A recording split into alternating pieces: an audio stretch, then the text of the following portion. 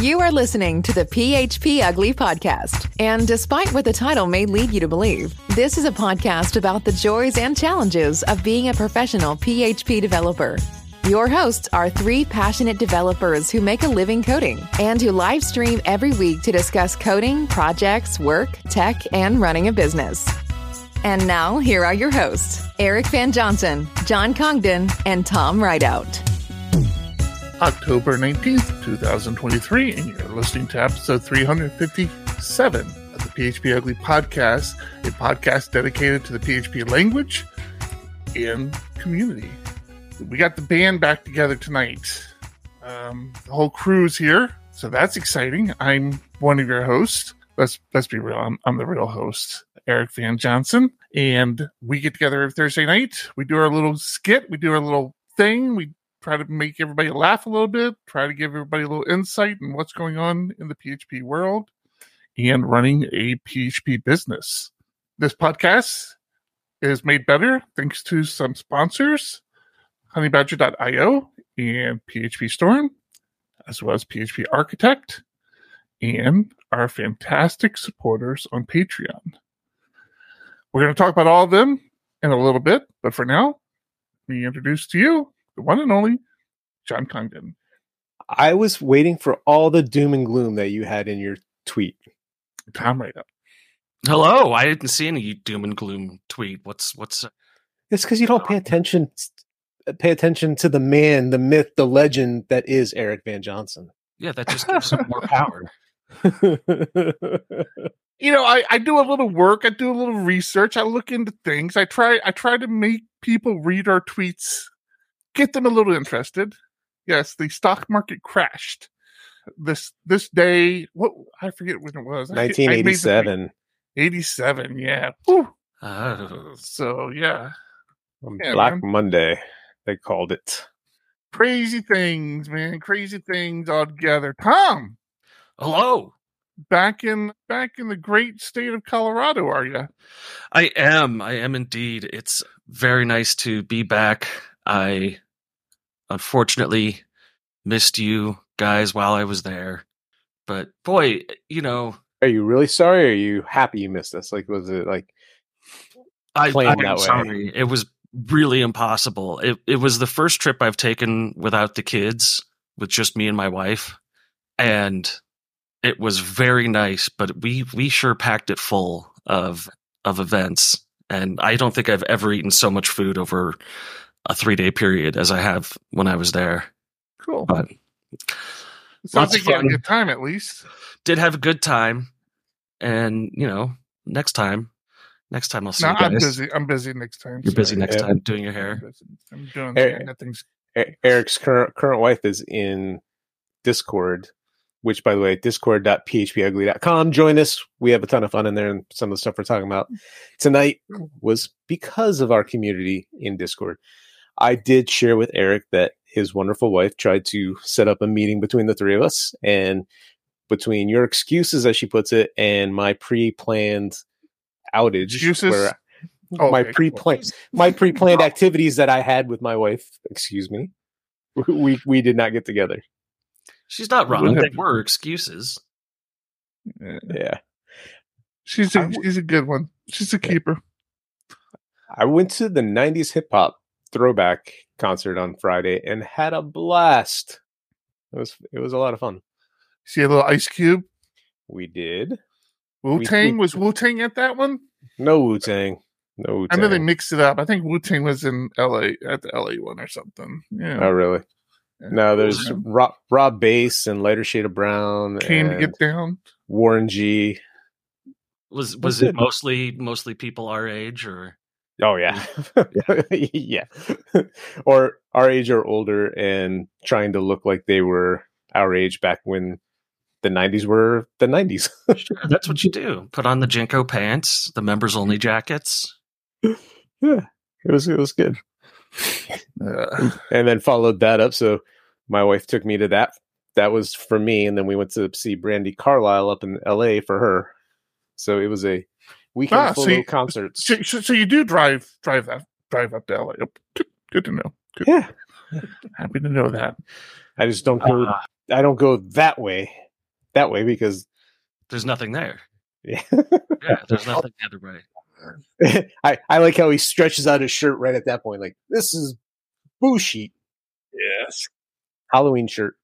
All right. Should we talk about our weeks? Did you have a week, or was it just... I had a bit of a week. I had a bit of a day just chasing down a bug that screwed everything up. And it is when you have a bug that really just sinks everything and it has to get reverted and you have to work on it again, it is just so frustrating. And you just feel like the worst developer in the world. Yeah. And I'm sure that'll be brought up in my AI assisted ad read later, but today I'm just the worst developer in the world and it sucked so much. Yeah, there's nothing more special as a developer than doing a deployment and then waking up the next morning to a bunch of emails and Slack messages, and you just know it's because of you. You just know it. And other people having to do work now to fix your problem. It's just so frustrating. Yeah. I had the same exact situation. Code deployed last week, got reverted, worked on it, tried to fix it, and first thing this morning, it's not working. Or it's not working in this specific case. And it's like, we did so much testing. It's in searching. So if you search for multiple things in the advanced search section, it worked fine because that's what was tested. It was like, this needs to work. If you tested just one single field, nope. Doesn't work.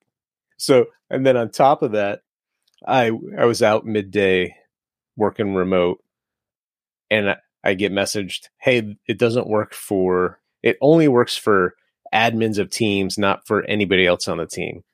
I'm like, okay, that makes sense. I went and changed 2 lines to make that work. Get messaged, it gets released, get messaged. Now they're saying it doesn't work for anybody. I'm like, that makes no sense. What I changed for admins would still work for admins, and it should have worked for everybody. And I'm like, I'm not gonna I'll be home in 30 minutes. I can look at it then. And they're like, it's okay, this can wait. I get home and I log into the servers. I'm like, where's my code? So I'm like, did you revert my code? Like, it's not here. Oh crap, shoot me now. I only released it to this environment, not to the one that's affected.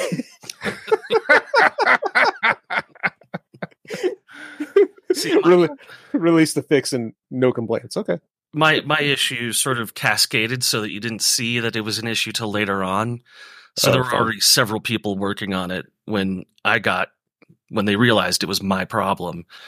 And yeah, it's always fun when someone's like, hey, I think your thing caused this bug. I'm like, I don't see how that's even remotely possible.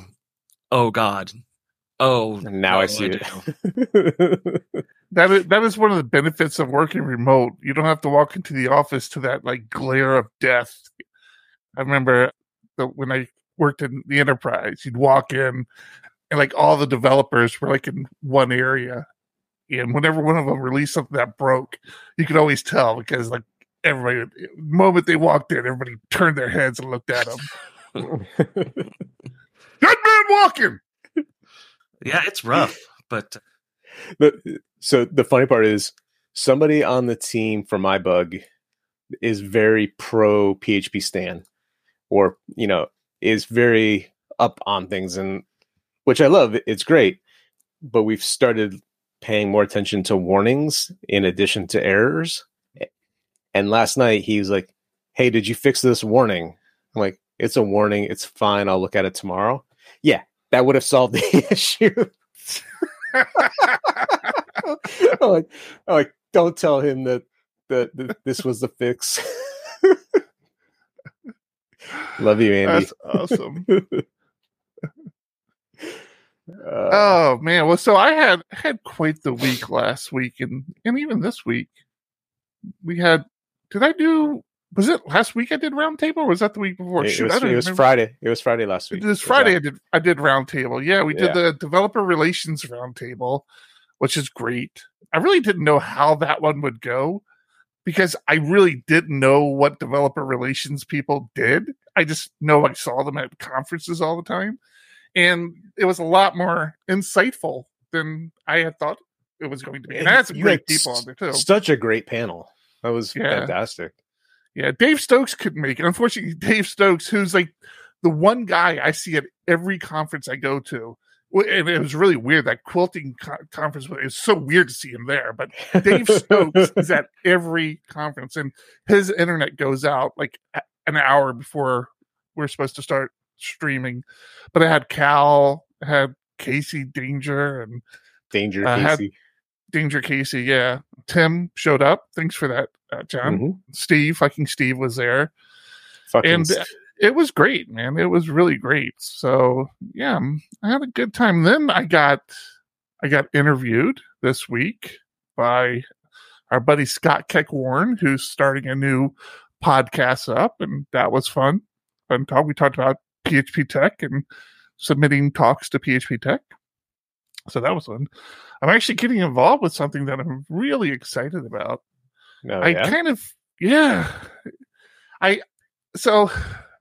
I used to be really, really big into open source, just the world of open source. And, I always had these fantasies of creating a business that was completely built on open source. All we ever did was use open source solutions. And that lasted about 3 weeks. But open source and the philosophy of open source was a big thing for me. Mentioned working in the enterprise. That's what I was known for, right? I was the open source guy. I was the one that kept pushing these open source solutions. And to my credit, in my little area of the enterprise, I introduced Linux servers, Apache, where we were paying all these crazy Microsoft fees for servers and their web server, which was a different fee, a licensing fee. And so, I got some credit, but back then the CTO just wasn't hearing it. It was the whole, this is too many uncertainties. But anyways, I was really involved. And I used to go to a conference called Southern California Linux Expo, Scale. Matter of fact, John and I, one of the first things we did as a couple, holding hands, embracing each other closely, was go to Scale. And we shared a table that was meant for PHP user groups. And so John and I, one of our employees, we actually met one of them there so many years ago. And that's sort of thing. That's where I got my skateboard. Not that scale. It was a different one. Mm-hmm. And so last year before Tech, I'm like, man, I need to slip into Scale and see if I can't, find another sponsor or two for Tech. So I'd driven over poaching, recruiting. It's not really poaching because they've already sponsored that conference. And the people going to that conference probably aren't going to PHP Tech. Right. It's a very different world. Although one I think we can leverage more, and we may be doing that. So anyways, I knew the person who created that conference, or one of the people who created that conference, really nice guy. And I had seen him there when I'd gone, but he was way too busy. I'm like, it was over in Pasadena. So I'm like, I'm not going to bother. I know what it's like to try to run a conference. But I wasn't sure if he had seen me. And I don't think he remembered me because I'd worked with him on some of the earlier scales. Matter of fact, there's still videos out there of me doing my first version of a podcast. I think before a podcast was a podcast, where I was interviewing the speakers that were going to be speaking at Scale. So I'm like, I doubt this guy even remembers me, but I started thinking about it. I got into my own head. I'm like, I'm going to email him in case he saw me. I didn't want him to think I didn't recognize him or I was ignoring him. So I sent him a quick email. Say, hey, doubt if you remember me, but saw you at Scale. Great conference. So happy to see you back in person. Blah blah blah. Wonderful job. And he sent me this very enthusiastic response. Yes, of course I remember you. It's great. And so we started chatting. I'm like, yeah, if you ever curious, if you ever need some help, let me know. We're always looking for volunteers. So I got to talk to the scale people this week, and it looks like I'm going to be doing some work with them as well. So I'm actually very excited about this. Well, and it's exciting too to get an enthusiastic response that isn't a cease and desist or a restraining order. Yeah, right. How weird is that? That's, very. And it was funny. The first thing the person asked me, who was interviewing, not really interviewing me, but talking to me, they were like, "Where do you live?" I'm like, "I'm in Southern California. I'm, right outside San Diego." She's, "Oh my God." She goes, "Okay, great. That's great. There's not a lot of us left in Southern California." I'm like, "Wait a minute. It's a Southern California exploration." I know. Just so they were actually very happy to have somebody in Southern California who was willing to represent the Southern California Linux Expo. So yeah, it's exciting. I'm happy, and just kind of talking to that group again. It's like, oh yeah, now I remember why this stuff is so much fun, and kind of lose sight of that every now and then. I've been so focused on PHP for last 10, 12 years that I've lost kind of a little bit of my appreciation of everything. I'm on a Linux desktop, and obviously a lot of the stuff I run is open source, but it's become so, I don't know, second nature to me. It's not a big deal anymore. Like, I don't think about doing it. That's just kind of where I gravitate to. But yeah, it was nice. It was good. I got a little bit of a recharge from that. So I'm really excited about it. Because you're not stretched too thin as it is. I had some time on my hands. What's another conference, right? So, really happy. My wife's going to kill me, I'm sure. I'm sure of it. And Sarah. I think Sarah might kill you too. Yeah, it's true. Yeah. What was that, Tom? At this rate, you're going to kill yourself. This is overexertion easily. Well, that's good, because I have a nice little insurance policy on my head, so the current wife will be well to do once I pass. I'm sure that's. I just have to make it be like a natural causes sort of thing. That pays out the most. I also this week I purchased a money pit. There you go. Right here. Can't see it. Yeah, it's just black box SLA printer. What's an SLA printer? It's the resin-based 3D printer. Oh, really? Show me what you printed. Haven't printed anything yet because as much as I know about normal 3D printing, FDM 3D printing, this is an entirely different beast. It requires so much more work, and you gave up on the other 3D printer. What makes you think you're going to stick with this one then? If it's more work, don't think well. So it's actually less work to get a print going, but it's the finishing of a print that takes more work. So it's you have to like curate it or something, right? Yeah, you have to cure it. You have to wash it. You have to do a final cure on it. You can't get any sun on it, like while it's printing or anything like that. There's just you have to wash it with. Sometimes you have to wash it with rubbing alcohol.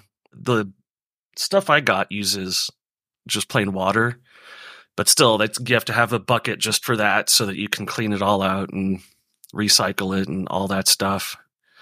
So there's a lot of post processing you have to deal with, but it does make very, very nice prints. And I think the first thing I'll be printing is a shell for the Flipper Zero for the Wi-Fi module.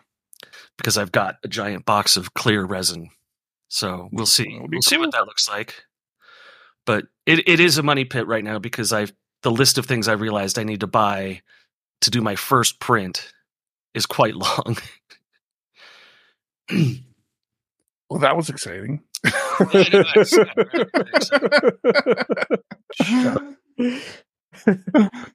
I need to. I'm trying to find something here. Oh, okay. What are you trying to find? I'll tell you after this commercial break. Let's make fun of Tom. Is the Honey Badger one that Tom is? Yeah, here we go. Yeah. Folks, Tom Rideout here, and let me tell you, if you think listening to PHP Ugly makes you question my coding skills, you should see my actual code. It's why honeybadger.io and I are such a perfect match, like peanut butter and jelly, or me and questionable life decisions. Listen, I don't need more pie charts to tell me how badly I've messed up. I don't want to go through a library of logs, deciphering them like they're the Da Vinci Code of my own failures. What I need is Honeybadger, the only monitoring tool that says, "Hey Tom, you goofed up right here, and here's how to unfudge it." You see, Honeybadger is the cool professor who tells you where you went wrong, but also helps you get an A in the course. It tells you not just when the sky is falling, but which clouds are actually plummeting. So you can fix errors before your customers even have a chance to mock you on Twitter. And the setup? Oh boy, even I could get it running in less than 5 minutes, and I still struggle to set my microwave clock. So be your team's knight in shining armor. Go on a free trial with Honeybadger at honeybadger.io. Trust me, it's like having a sensei, but for code and a lot less yelling. See what catastrophes you've been missing and fix them before you become the catastrophe. That's honeybadger.io. Get on it. Now let's get back to getting ugly. Thank you, Honeybadger. Thank you, Honeybadger. All right. This is what I was looking for here. The best ad read ever. I love that one. That one's my favorite. So I said scale 11. So I think we're on scale 20 something now. I saw you post it in Trello, right? 21. 21. So that was actually thanks to A Woods. He posted it first. I just added it so it's in our show notes. So this is probably, I think this is my second or third year. Is that Lex Luthor? Oh, great. Okay. Look at that quality. Look at that quality stream right there. Google Plus. No worries. Yeah. All right. So we used to do ours on Google, remember? Back in the day? let's go ahead and fire this off. You need to turn down the volume. All right. So again, my name is Eric Van Johnson. Eric Van Johnson, I'm baby. here interviewing Fjord Castro for Scale 11. And Registration pot? Still do the head. We have a tool that thing. does that called Juice. Anyways, yeah, that was, and I think this was like the second or third year. I think I started either scale 10. I want to say scale 10 because I don't think it was scale 9. But yeah, that was way back in the day. Oh, I just wanted to share so that was in 2011, right? Scale 11 was 2012, I believe. No, it would have been earlier than that because they didn't do scale during the pandemic, right? I couldn't remember. I couldn't remember that. Yes. Oh, I could have looked at what's the date on the video? Oh, that's smart. I gotta bring it back. Here we go. This was 2013. It just says 2013. Yep. Good call. Yep. Well, I looked up Scale 11X and I see it was February 2013 because I remember the whole thing was turn it up to 11, and I knew you at that point. We had started Diego Dev in 2012. Okay. So I was just trying to remember that timing. Yeah. Well, it was funny because I looked at it and clearly at my office downtown, which was very short. I was only there for like a year. That was between the Enterprise and Diego Dev. So that's how I know that wasn't my first one, because I think the first couple I was in my little home office. So yeah, good times, man. I've been trying to do this for a while.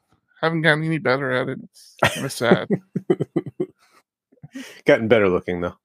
That's right. All right, what do we got to talk about? Anything fun? Anything going on? I had some interesting work with Doctrine today. Go on. I use Doctrine a little bit. I'm not super fluent in it, but I actually got in there and was trying to use entities, and the people that really put it in place put in a lot of entities around the tables just as almost like placeholders, getting things ready, but not actually using them. So I'm like, oh, great. I'm building this new functionality. I don't want to use the old active record crap that we're trying to get rid of. I'm going to move into Doctrine entities, get it working. So when a phone call comes in, I was creating records in a couple different tables successfully, and I was excited about that. call ended, I needed to update and say, hey, this call ended. Couldn't get it to work. It's driving me nuts. I'm like, I'm not dumb, I don't think, but maybe I am. Tried lots of different ways. And I'm like, okay, it's because it's being done in a worker. I got to restart my workers. Nope, not that. Like, what is going on? Yeah, all of the entities that aren't meant to be used yet were marked read-only. Turns out read-only doesn't mean you can't insert. It just means you can't update. So you can, if the entity is marked read-only, you can insert it, you can delete it. You just can't update it. Makes perfect sense. I don't understand what could be hard to understand about that at all. Yeah, that was news to me. And proud developer, I'm going to spin my wheels for at least an hour trying to figure out what the hell is going on, because there's got to be something stupid that I'm doing. And then it got worse because somebody said, hey, is it marked read only? I'm like, oh yeah, let me go delete that line. I delete the line, and now it's not inserting new records. I'm like, what the hell happened? Doctrine is all annotations, and it turns out you annotate it as an entity and then in parentheses call it read only. Not thinking, I just deleted the whole line. I'm like, the line makes it read only, so now it was no longer an entity, and Doctrine just crapped the bed, and like it didn't work. What? So you I'm Doctrine so confused. Doctrine's all annotations. So you put a comment above the class that I says didn't know Doctor used annotations. Doctrine. Oh yeah, Doctrine. Oh, Doctrine. Oh, I'm sorry. Yeah, Jeez. Gotta pay Doctrine. attention. Yeah. Yeah. So Okay. you first say this is an entity, and then one of the things you can pass into that is say it's read only. I just got rid of that line and then made things way worse. sounds right. Let's just remove this right here. Yeah, this line can't be important. Is that this Trello card you put in here? Yeah. That's awesome. So read only. This means that the entity marked as read only is never considered for updates.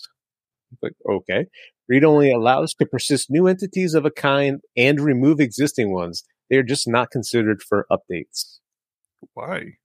Well, it's read only, I guess. You can't update them. Right. And if you look at the top, this whole page is about performance improvement. So by marking it read only, it doesn't even have to look to see if anything's updated. It's just like, well, we can just bypass this type of entity as read only. So you're going to gain that, couple microseconds here and there. Might make sense for some event sourcing solutions. Yeah. Yeah. Good point. Wow. I'm trying to think of how that would help, because even event sourcing, I guess you're only writing to a table. Right. You're only writing. You're never updating the entity table. Yeah. Or the event table, sorry. Yeah. Good point there, Tom. Wow, look at you. Yeah. Coming in firing. I think there's an RC for Doctrine 4 now. Have you guys read anything into the new Doctrine? No, not yet. I'm going to have to look into this. Focusing on getting the PHP 8.2 first. It's been deployed into multiple parts of the environments, but not widespread, so we still can't use PHP 8 code. It's like, I want to get there. I can't imagine once we're there, the number of PRs that are going to open to be like, let's get rid of all this boilerplate code and clean this up.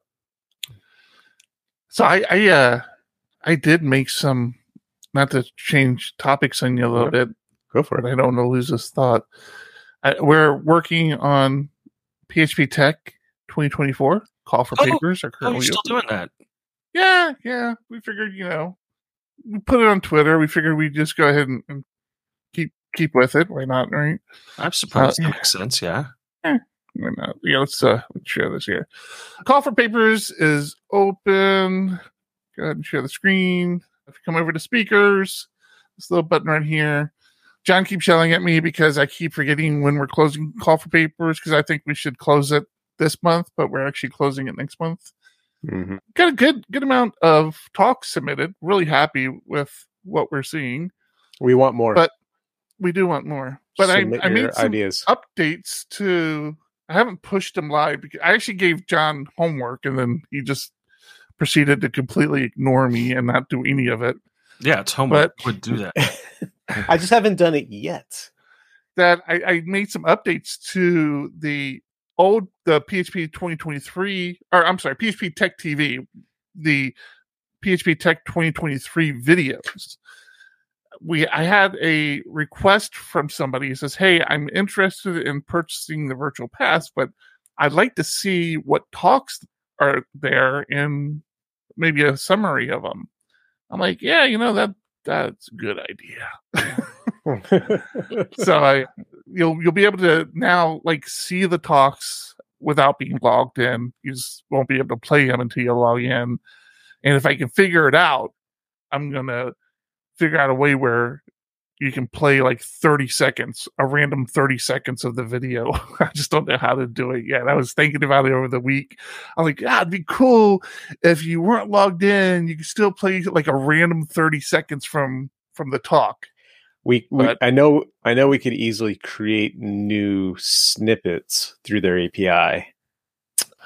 Snippets. Yes. I don't know how you could, if you're loading up the full thing. I don't think you could limit it, but use the API to generate basically new videos of a random 30 seconds.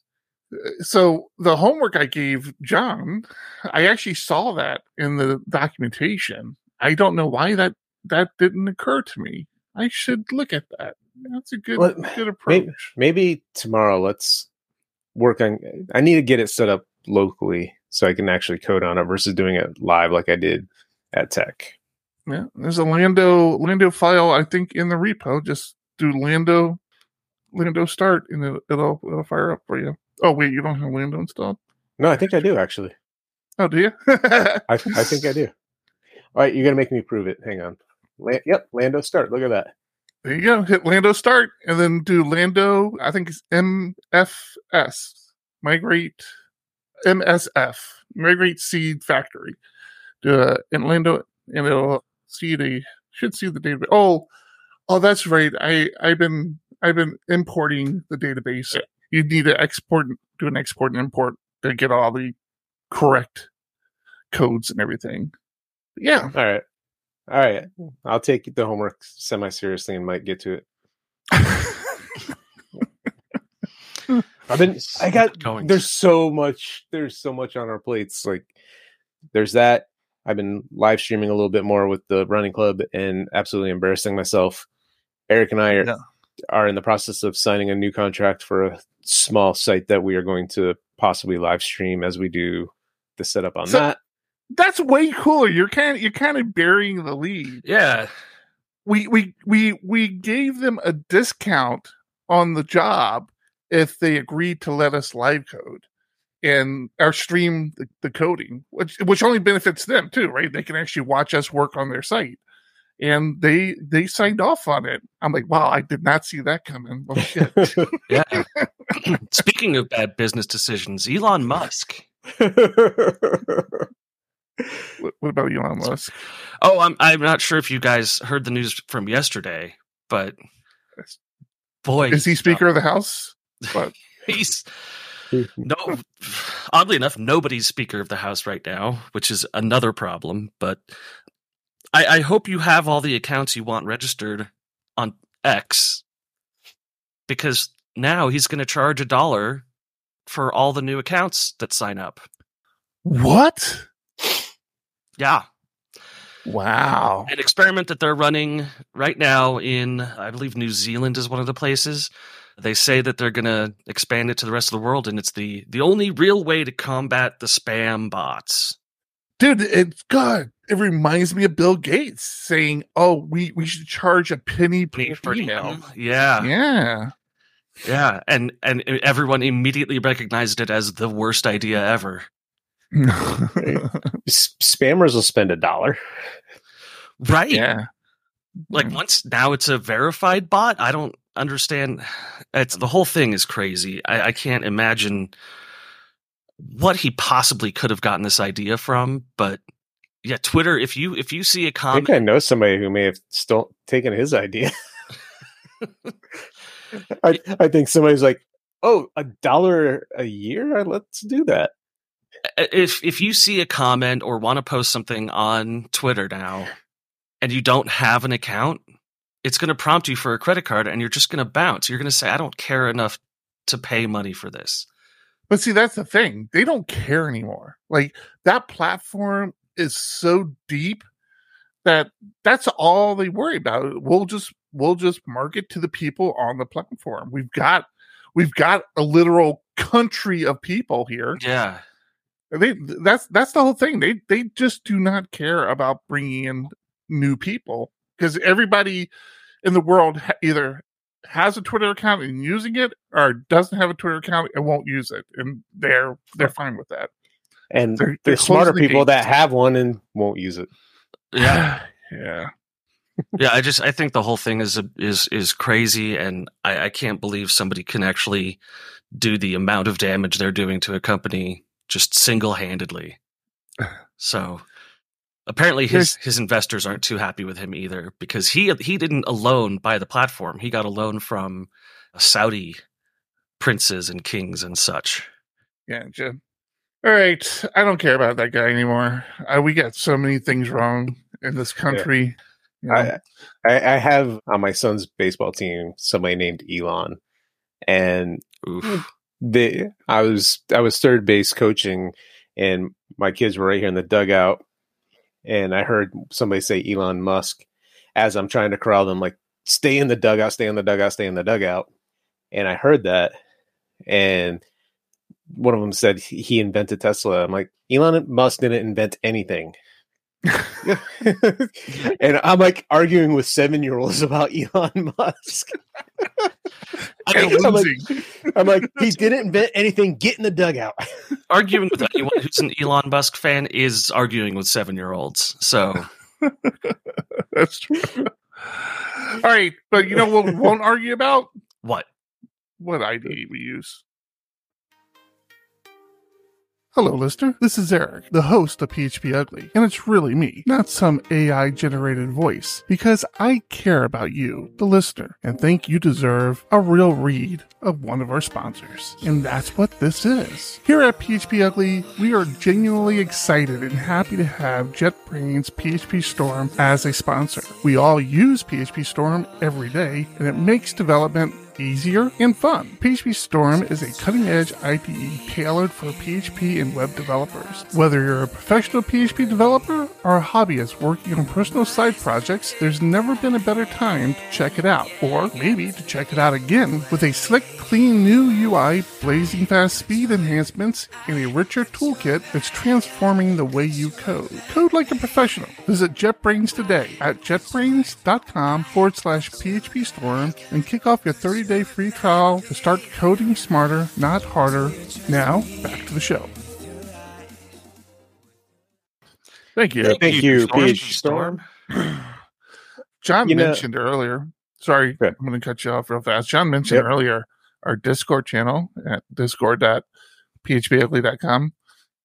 Listener in the Discord channel brought to my attention a new JetBrains product called Raider Side, which is I installed it.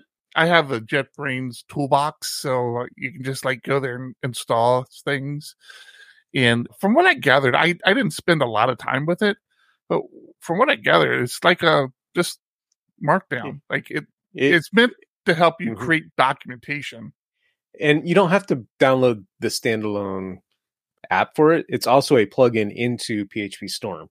What? Yeah. So you can just install the plugin.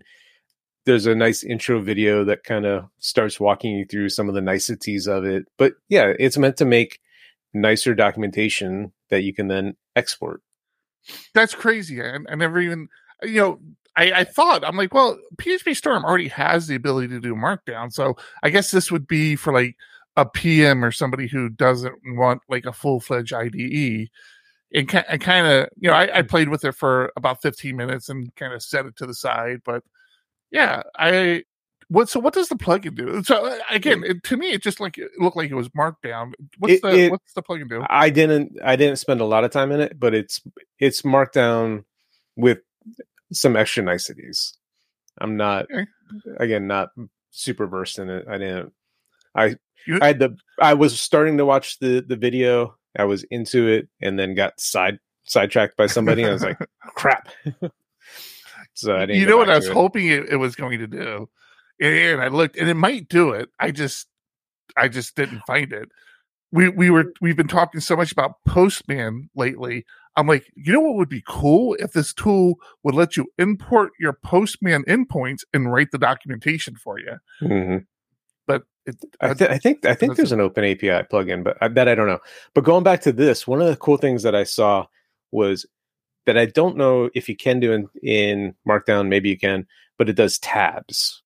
So you can, so say you're writing up an SDK on how to use it, and then you want to do a Go, a PHP, a JavaScript tab to show code snippets. Yeah. So it automatically does that, and then you can switch between them. That I thought was pretty cool. Good. I was like, you know what I started using a lot? You and I had talked about it and then kind of abandoned it from a PHP architect perspective standpoint. But I'm like, you know what? I still want to do this. And I ended up spending it on the Raspberry Pi. As a matter of fact, my little Pi behind me, that NTFY, that notification, that open source notification service. I've been adding NTF notifications to like all my little cron jobs and stuff that have been failing apparently, and I didn't know about it until I added my little notification that said, hey, if this fails, send me a notification. And basically all my backup jobs were failing. Don't you guys have a service that you provide that does that very thing? No, that got shut down years ago. I want to go back to JetBrains first. Before you drag us back down there. Another back down. I heard you. Another thing that came out from JetBrains was on PHP Annotated. Brent put out a video. What reminded me was in your ad read, it has PHP Storm in the background doing a bunch of things. And one of the things it was showing was generics in comments. Mm-hmm. And Brent just did a talk. I think it was PHP. No, I forget where it was now. It was basically remote. He did a talk for a PHP conference overseas that says PHP generics aren't coming. Right. And he released it on PHP Annotated, and he talked about why PHP will probably never get actual generics in the language. But what I really liked in the video was not just why it's not going to be in the language, but also explaining how PHP Stan and PHP Storm complement each other, where PHP Stan is a static analyzer, but it's in bulk. It does your entire code base at once, where PHP Storm also does static analysis and can help you with generics, and it's more localized on the file real time as you're editing a file, showing you where you're making mistakes, where things may go sideways. So good video. So I saw that come out. I haven't watched it yet. Why? Sarah has just mentioned it in the past, saying generics seem like it's such a simple thing to implement, but it gets so complicated. Mm-hmm. Why did he say no? He said there are basically three ways to implement it. And one of them is basically you create your generics, and then as you need it, PHP behind the scenes would basically make a copy of the class. So if you, using the classic collection example, I have a collection of posts. You make this generic collection generic, and then when you say I want a post collection, it basically copies that and says, okay, this is for posts. Now you need it for authors. You copy that. Now you have a collection for authors. Now you need it for articles within an issue. So you're basically copying the code each time. Mm-hmm. There was another version. Correct me if I'm wrong, because honestly, I've never worked in a language where I've used generics. Mm-hmm. But like my understanding of a generic is just saying you basically create like a generic implementation, and you can say, hey, for this, whatever it accepts, Like if it accepts a number, it has to return a number. If it accepts a post, it has to return a post. Like, Right. I mean, that's basically what a generic is. Correct. Okay. But doing it at the language level has a lot of issues. The second way, it would be put a lot of burden on future maintainers. Like they would have to change a lot of the code base, and the complexity of maintaining that long term just wasn't worth it. The third way is basically let people put generics in, but erase them before transpiling, or before runtime. He says the problem with that is it would just be weird that you'd have some things that are enforced, like an int, and then some things that aren't enforced, your generics. So you'd have to really live in that weird hybrid world, and it doesn't make a lot of sense. Where because we're not a compiled language, do we really need it at runtime? He's actually advocating that maybe we don't need type checking long term at runtime. Like it should all be through static analysis that we do this, and you're good to go. Oh, interesting. But okay, I mean that's part of the problem with a scripting language, though, right? You can't depend on developers doing static analysis of all their code before pushing it. Yeah. So watch the video, because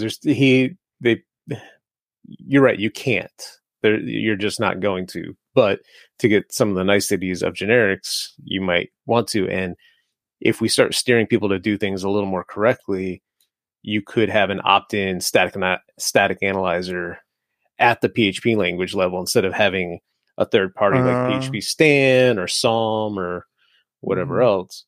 I mean, those could still exist. So it would almost be like a pseudo compile. It wouldn't actually be compiling anything, but it'd kind of run through the process of if it was a compiled language. Right. And Buttery says should be part of your CI. I completely agree.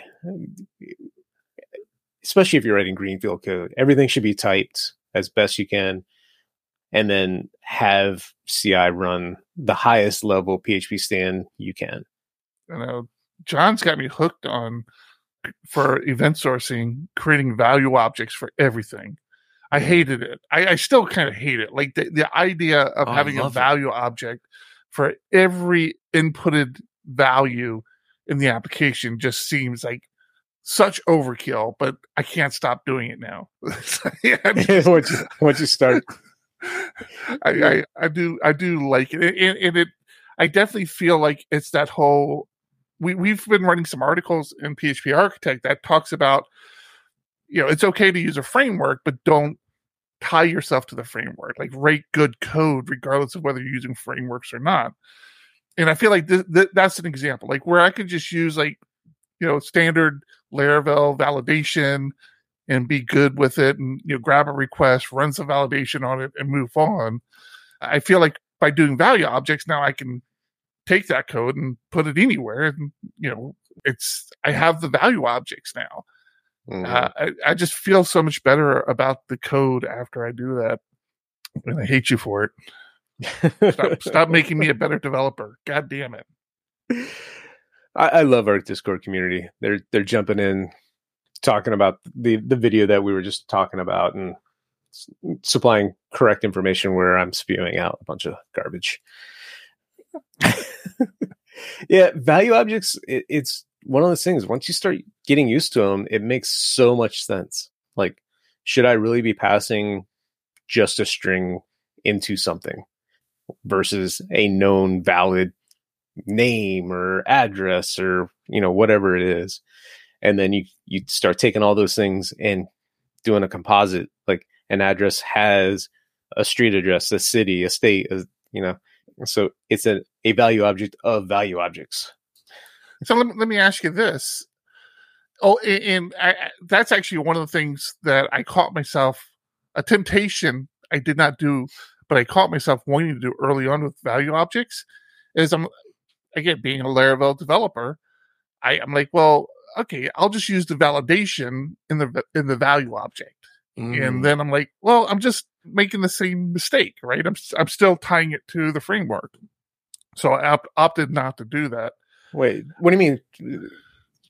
You talking about the Laravel validation versus? Yeah, the Laravel validation rules. I just created validation rules. The validation rules are in there. I'm just not using the Laravel validation rules. But let me ask you guys a question, because I don't think I've ever said it to you directly, John, but like I have stopped for years now trying to break an address down and like store it into a database as separate columns. I like to have an address column, and then if I ever have like a weird scenario where I just need the state or something, I know of ways to break down the address to get that. But especially with PHP Architect, address, there's like not a universal standard for an address. Not everybody has states. So I'm like, I just want one field. And we did the same thing when doing the authors database. I'm like, I just want one property for the address. But we talked about it. It's like, oh, let's just break it down. How do you guys feel about addresses? Do you like, let's stick with databases for now. Do you still go with the whole, a state column? Line 1, line 2, city, state, zip, country. Can I, and I'm not trying to challenge you on this, but like, when has that been helpful for you? So in the CRM that I manage, it's people want to find all their contacts within a certain zip code or a certain state or a certain city, where trying to then break that out of a full text field is really difficult. Well, I mean, for states and cities and even zip codes, you could just do likes, right? I mean, you don't even have to break that out. But that's slow. When you're talking millions and millions of records, that is way too slow. Yeah, and you've got issues like cities named Paris in different states and countries. Well, I mean, you have that issue anyway. Yeah. Well, no, but you can say Paris, France. Yeah. But if you're giving them an open input, then your like starts getting real messy, and searching is the big one. Yeah. Searching. Okay. Which is why I actually use IDs for states, because even searching on a text string for everyone whose state is California is not great. If it's indexed, it's not bad. That's where I start to disagree. When you start normalizing down to each state, you have a state table and then you're indexed to it. That is such a pain in the ass to actually look at a database table and understand what's going on. Yeah, our addresses in PHP Architect, because the people who originally wrote it weren't in the US, don't have the traditional city, state, zip. It's what a pain in the ass. City, province, postal code, I think, or something. It's just different. It's like I go to do a query, I'm like, that's not right. But they know that what it means. They still fill out the inputs the same. I mean, it's fine. The whole thing is like, we're sending them a magazine or we're sending them an elephant or something. It's like, well, I hope that gets to them, because that looks like a weird address there. I'm not sure what that means. But yeah, and it's like, has an umlaut on it. Does this? Well, there's that, and does this country not do cities, or do like, right? Like, is it not a city? Not a like? Where's that? That's the thing that always gets me. It's like, what's the city? Like, is this a zip code, or is this what is this number here? I go and I often take their address and I put it into Google Maps to find out, like, is this a legit address? Like, trying to figure out how to do it correctly, and then you start seeing where people live, and you're like, oh, like. And then there's one. I'm like, they gave me an address of an empty corner. This is crazy. And I was like, I'm like, then you zoom out a little bit. It's like, oh, there's apartments back here. I get it. Yeah. It's different, man. It's so different. So much you have to be like aware of. It's funny. My current wife actually asked me recently, just today or yesterday, one of the people that works with her, their time is 30 minutes off of ours. I'm like, yeah, they're like places like that are actually, 6.5 hours, the time difference. That half time zone is weird. Yeah, we dealt with a lot of that with India in the enterprise. We had a outsourced place in India, and they were, I forget what it was, like 6.5 hours, and like that half hour was always weird. And I forget the reasoning behind it. There's some reason, but you guys can keep talking. I want to thank our supporters on Patreon. We got a new.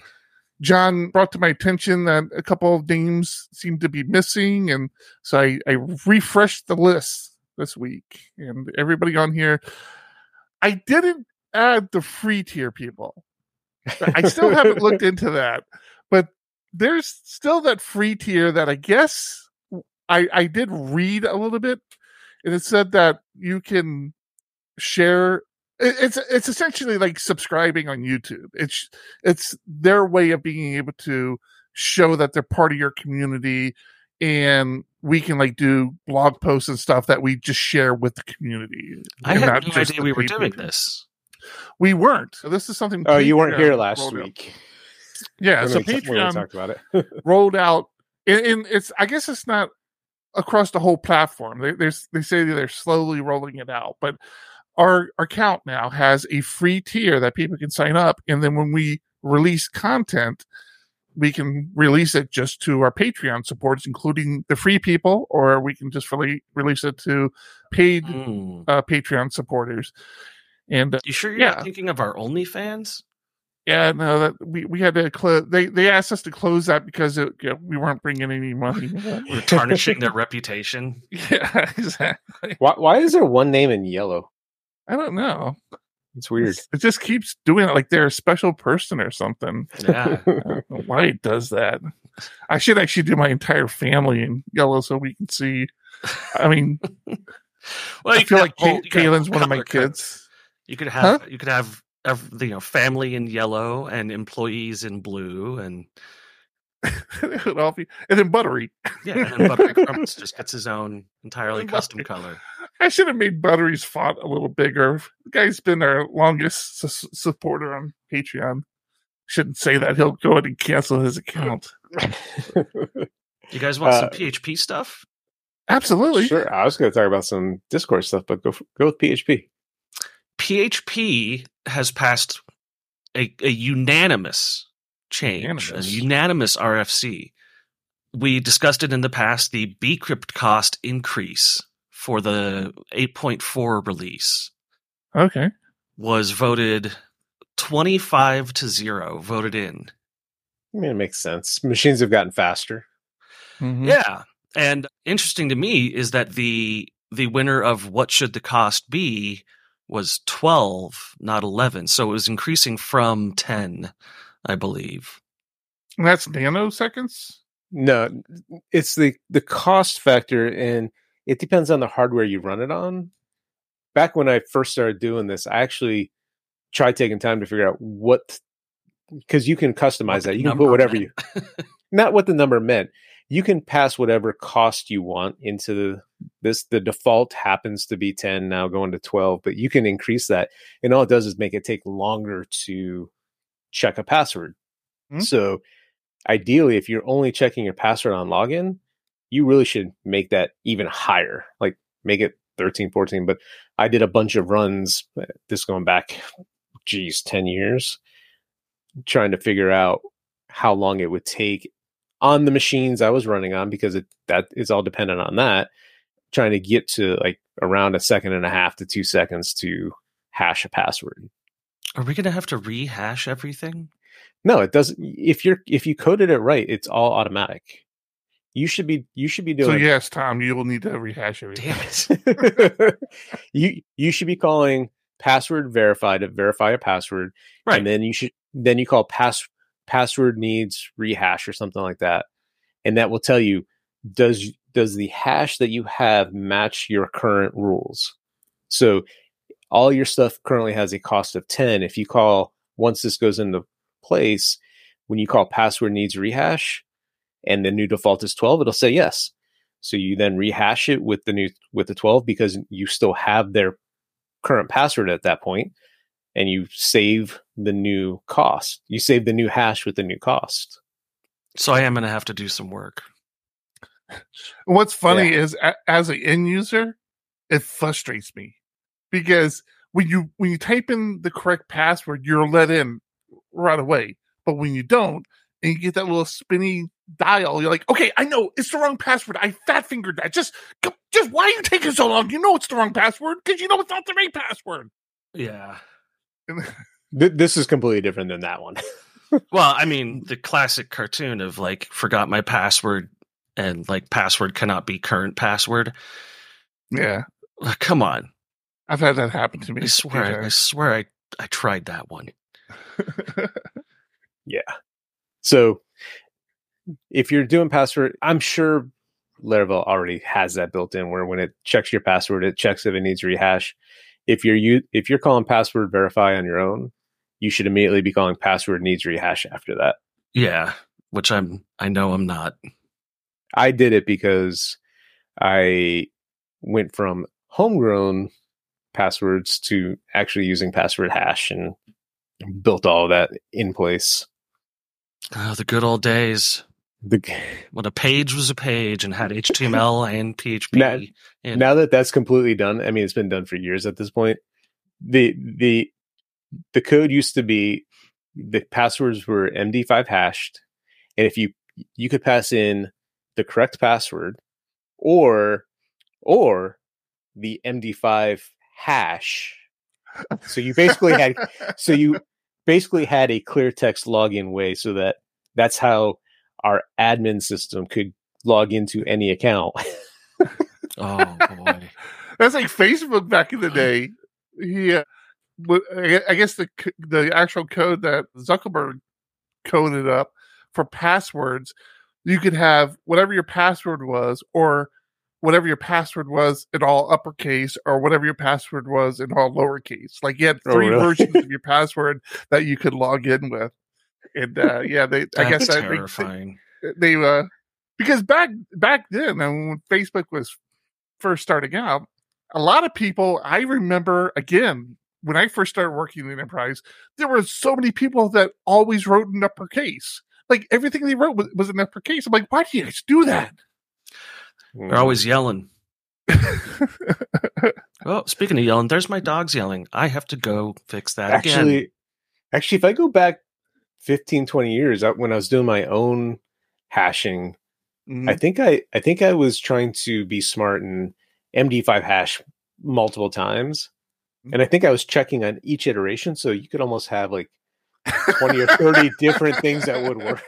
It's like if you just happen to hit the right hash. You know? God, the stupid things we did years ago. Oh yeah, that was that I think back at some of the crazy things, like you prefix it, like whatever the password was, you put your little salt in there so that even they didn't know what the real password was in the database. And right. Oh so, my gosh. So my salt was 16 characters split at 8, so you had your salt and your pepper on both ends. I remember that. It was so dumb. I was so happy That's how we did it. So happy when password hash finally came out. I mean, it's what was it, 5.7 when it was available? Sure, 5.4. Yes. Yeah. I don't know. I remember there being a shim you could put in place for a long time till it was official. Okay, we're at about an hour 11. Do anybody want to touch on anything else before we start touching each other? What? So our Discord community is awesome. I just want to touch on a couple things they shared this week. Bruno, last week, Eric and I talked about Postman versus other clients, and somebody brought up Bruno as an option, an open source API client, and they had great success importing their Postman collection directly into this, where they tried it into HTTP and HTTP failed. They said they imported into this perfectly, no problem. Does this have you looked at this? I don't. I have not. I saw it and threw it on my Trello board, but it's so hard because we already pay for something, and then to spend time looking at something else, I just haven't. Well, that's like the thing is like the thing I was looking at HTTP Pi for is team management, right? Like if it was just me, I would be off. I could easily be off Postman right now. Just seeing what HTTP Pi new GUI did, and then these other ones that people are bringing up, and that they're open source. Like I'm like, yeah, I could easily not use Postman, but it's the team management, like being able to share APIs in environments with the team is so key right now. I need that. So I'd be curious to see if this has that. We really need to look into some of the other features that Postman offers too, and start taking advantage of it if we're going to keep paying what we're paying, right? The mock servers and all that good stuff. The other couple things that came out that was talked about earlier, I can't remember if that was today or yesterday. Looks like it was yesterday. Was different browsers, but I think they are Mac and Windows only. Arc and Sigma OS they look really cool. And like, I worked on my Mac today when I was working remote, and I'm like, damn, I kind of want to move back to Mac as my daily driver. But I haven't done. I just haven't yet. I mean, I have everything set up. I have all my stuff working. I have no interest in going back to Mac. Every time I touch my Mac, I get frustrated. I'm like, God damn it! And so I'm happy not being on Mac. But I mean, I could if I had to. I definitely could. I'm not saying I wouldn't be productive. I don't really have any interest in. Yeah. Well, for me, I keep loading up HTOP, and we have big machines. I got 64 gigs of memory in my damn machine, and I loaded up HTOP recently, and I was using all 64 gigs and 16 gigs of swap. And I'm like, what the hell's going on? What am I doing? Yeah, what are you running? Like 17 Chrome windows with 100 tabs each, 4 different PHP Storm tabs, or just. Do you think it'd run better on the? I mean, I don't understand. That's what I'm saying. It's one reason not to. These are interesting. Yeah, people are always showing me the Vim browsers, which they're all right, but I don't. You tell people are always showing you, or you're always showing people? No, actually the Vim browser. I played with a couple of Vim browsers before, but yeah, I there's just too much. My world is too web focused that I can't risk like a browser that I'm using not being compliant. That's why I kind of stick with the Chromiums, Firefoxes. I mean, I run Firefox personally, but for work, I definitely run Chrome because it's just the most standard. Yeah, it's so hard when you start looking at your web analytics and you're trying to decide, okay, I have this feature, I know it works on Chrome, and then somebody complains about Firefox, and it's like 1% of your users or less than 1%. It's like Chrome just has such a stronghold. And we had that happen to us at Tech, right? In PHP Tech TV, and actually Longhorn just had it. Somebody brought it to our attention. I guess Firefox handles SVGs very differently than Chrome does, and Firefox will definitely show you flaws with using an SVG if you don't use it correctly, and Chrome is much more forgiving. And we had it when we did some SVGs. I forget, it was on either the Tech site or it might have been on Tech TV. And then, like you said, Longhorn just had the same thing with our logo. Actually, somebody had brought it to our attention that our logo looked pixelated on the Longhorn website. And of course, I'm looking at it, I'm like, it looks fine to me. And he's like, well, I'm on Firefox. I'm like, all right, I opened up Firefox. I'm like, bet you that's that SVG issue. And sure enough, that's what I had sent them, was an SVG. So yeah, I don't know, man. I kind of want to get off of Chromium. I'm getting really, before the show today, I was complaining that my Chromium has just crawled to a stop. I mean, Chrome. I actually switched over to Brave, which is all Chromium based, but Chrome, my actual Chrome browser, has like slowed to a crawl. Tom, you talked, I believe, a little while ago about how Google was making a change to Chrome that would render the extensions for blocking pop-ups, blocking ads, useless. Blocking ads. Did they implement this? Because this week or last week, like, all these websites started going crazy on me. Like, the graphics weren't generating right, and I had to go in. Each one I had to go in and start disabling the ad blocks that I had to get things to render correctly. I'm not sure if that's the change that went live, but there was definitely a change that was something like that. And the ad block stuff is getting ridiculous at this point. I don't run ad block in Chrome anymore, so I actually couldn't tell you if it's just not working where it's supposed to. Yeah, but the big change was just that extensions don't get access to pre-rendered versions of the data. So ad blocks now have to interact with the DOM on page. So if they remove a DOM element that rendered, then it can get like put back by JavaScript or something, or JavaScript can prevent it from being removed or things like that. So it's a bummer. But I turned off all my ad blocking extensions this week just to see if my experience would get better. And it did as far as the rendering part. But for some reason now, since turning off the ad blocks, everything, my entire Chrome experience has like slowed down so dramatically. Buttery in Discord brings up piHole. I have a few people who have implemented piHole.com. I believe you have piHole implemented. I am running piHole. I keep wanting to go back to that. The only problem I have with that is I don't want another jump for DNS. Like, I don't want to have to point all my internal machines to my piHole for DNS resolution.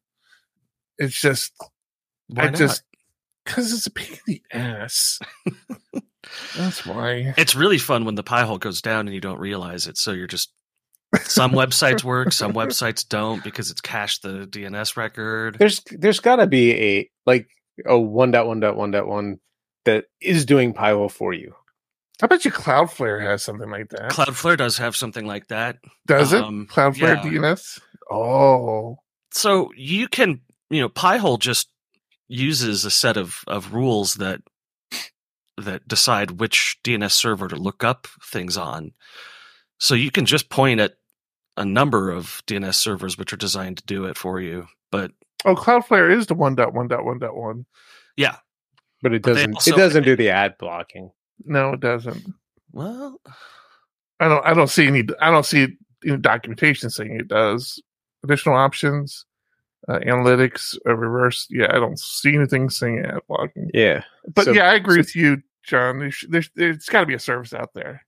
Buttery is saying if you're going to do that, just point your router to the piHole and point your machine, let your machines auto configure to your router, which is the way it should be, but we all override it to, at least I do, 1.1.1.1, just because it's easy. 1.1.2.2. And it's fast. I just went into my router and pointed it at my piHole and it worked fine. You're just a better person on my device. I am. And it doesn't slow down for you at all? No slowdown? No. In fact, I'm actually doing it a very dumb way and going out and then back in because my piHole is on an internal network that my smart devices can't access. So my smart devices have to leave the house and then come back through to the piHole. After Longhorn, use my piHole. After Longhorn, John and I are going on a little bit of a road trip. John's going to Dallas, and then I'm going on to Oklahoma to visit my mom, who is a notoriously bad internet user. I mean, she's that classic. I'd go to her desk, and she'd have like 8 toolbars because she clicks on everything. And I keep saying I want to implement a piHole in the house because she needs it. Maybe I'll do that this trip.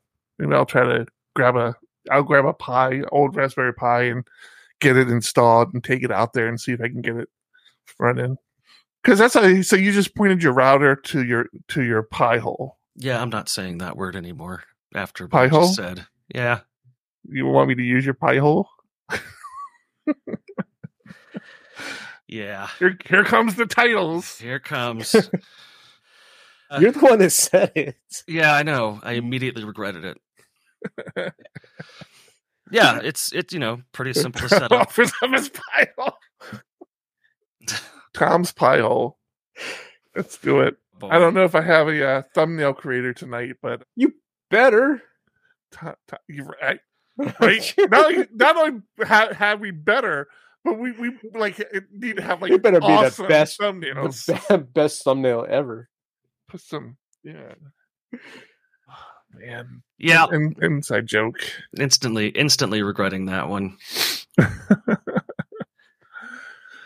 All right, that's it. I mean, obviously, if you're listening to the audio podcasts, I think we're going to wrap it up at this point. If you're watching the live stream, you're more than welcome to hang out for the after show. 13 viewers of the live stream. We were up to like 16 or 18 at one point. It was. Yeah. We're pulling in the numbers, baby. We're Pulling in the numbers. People are going to the get next that joke. XQC. All right. I gotta queue up. Let me queue up the outro before I. Thank you, everyone, for watching and hanging out with us. You make it worth it. You do. All right, that's it. You missed it last week, Tom. I legitimately couldn't remember how we ended the show. I was like, I was running through all the different endings of all the different podcasts. Like, wait, how do we do this one? All right, that's it for episode 357. I'm Eric. I'm John. I'm Tom. Keep it ugly. 1, 2, 1, 2, coming off the top, y'all know how we do. Listen, I'ma drop a freestyle you can cherish. I'ma send a shout out to the host named Eric.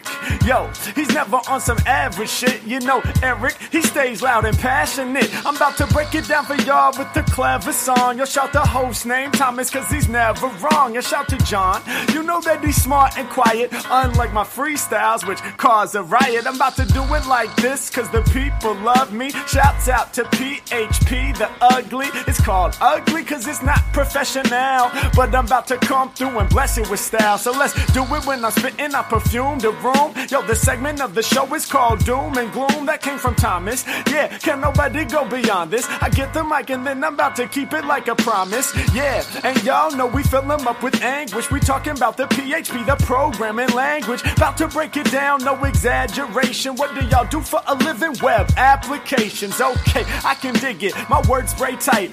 They getting together on the Thursday nights. Yeah, when it comes to rhyming, you can call me the new dude. I spew true lyrics while y'all broadcast on YouTube. So let's get it. You know my lyrics are major.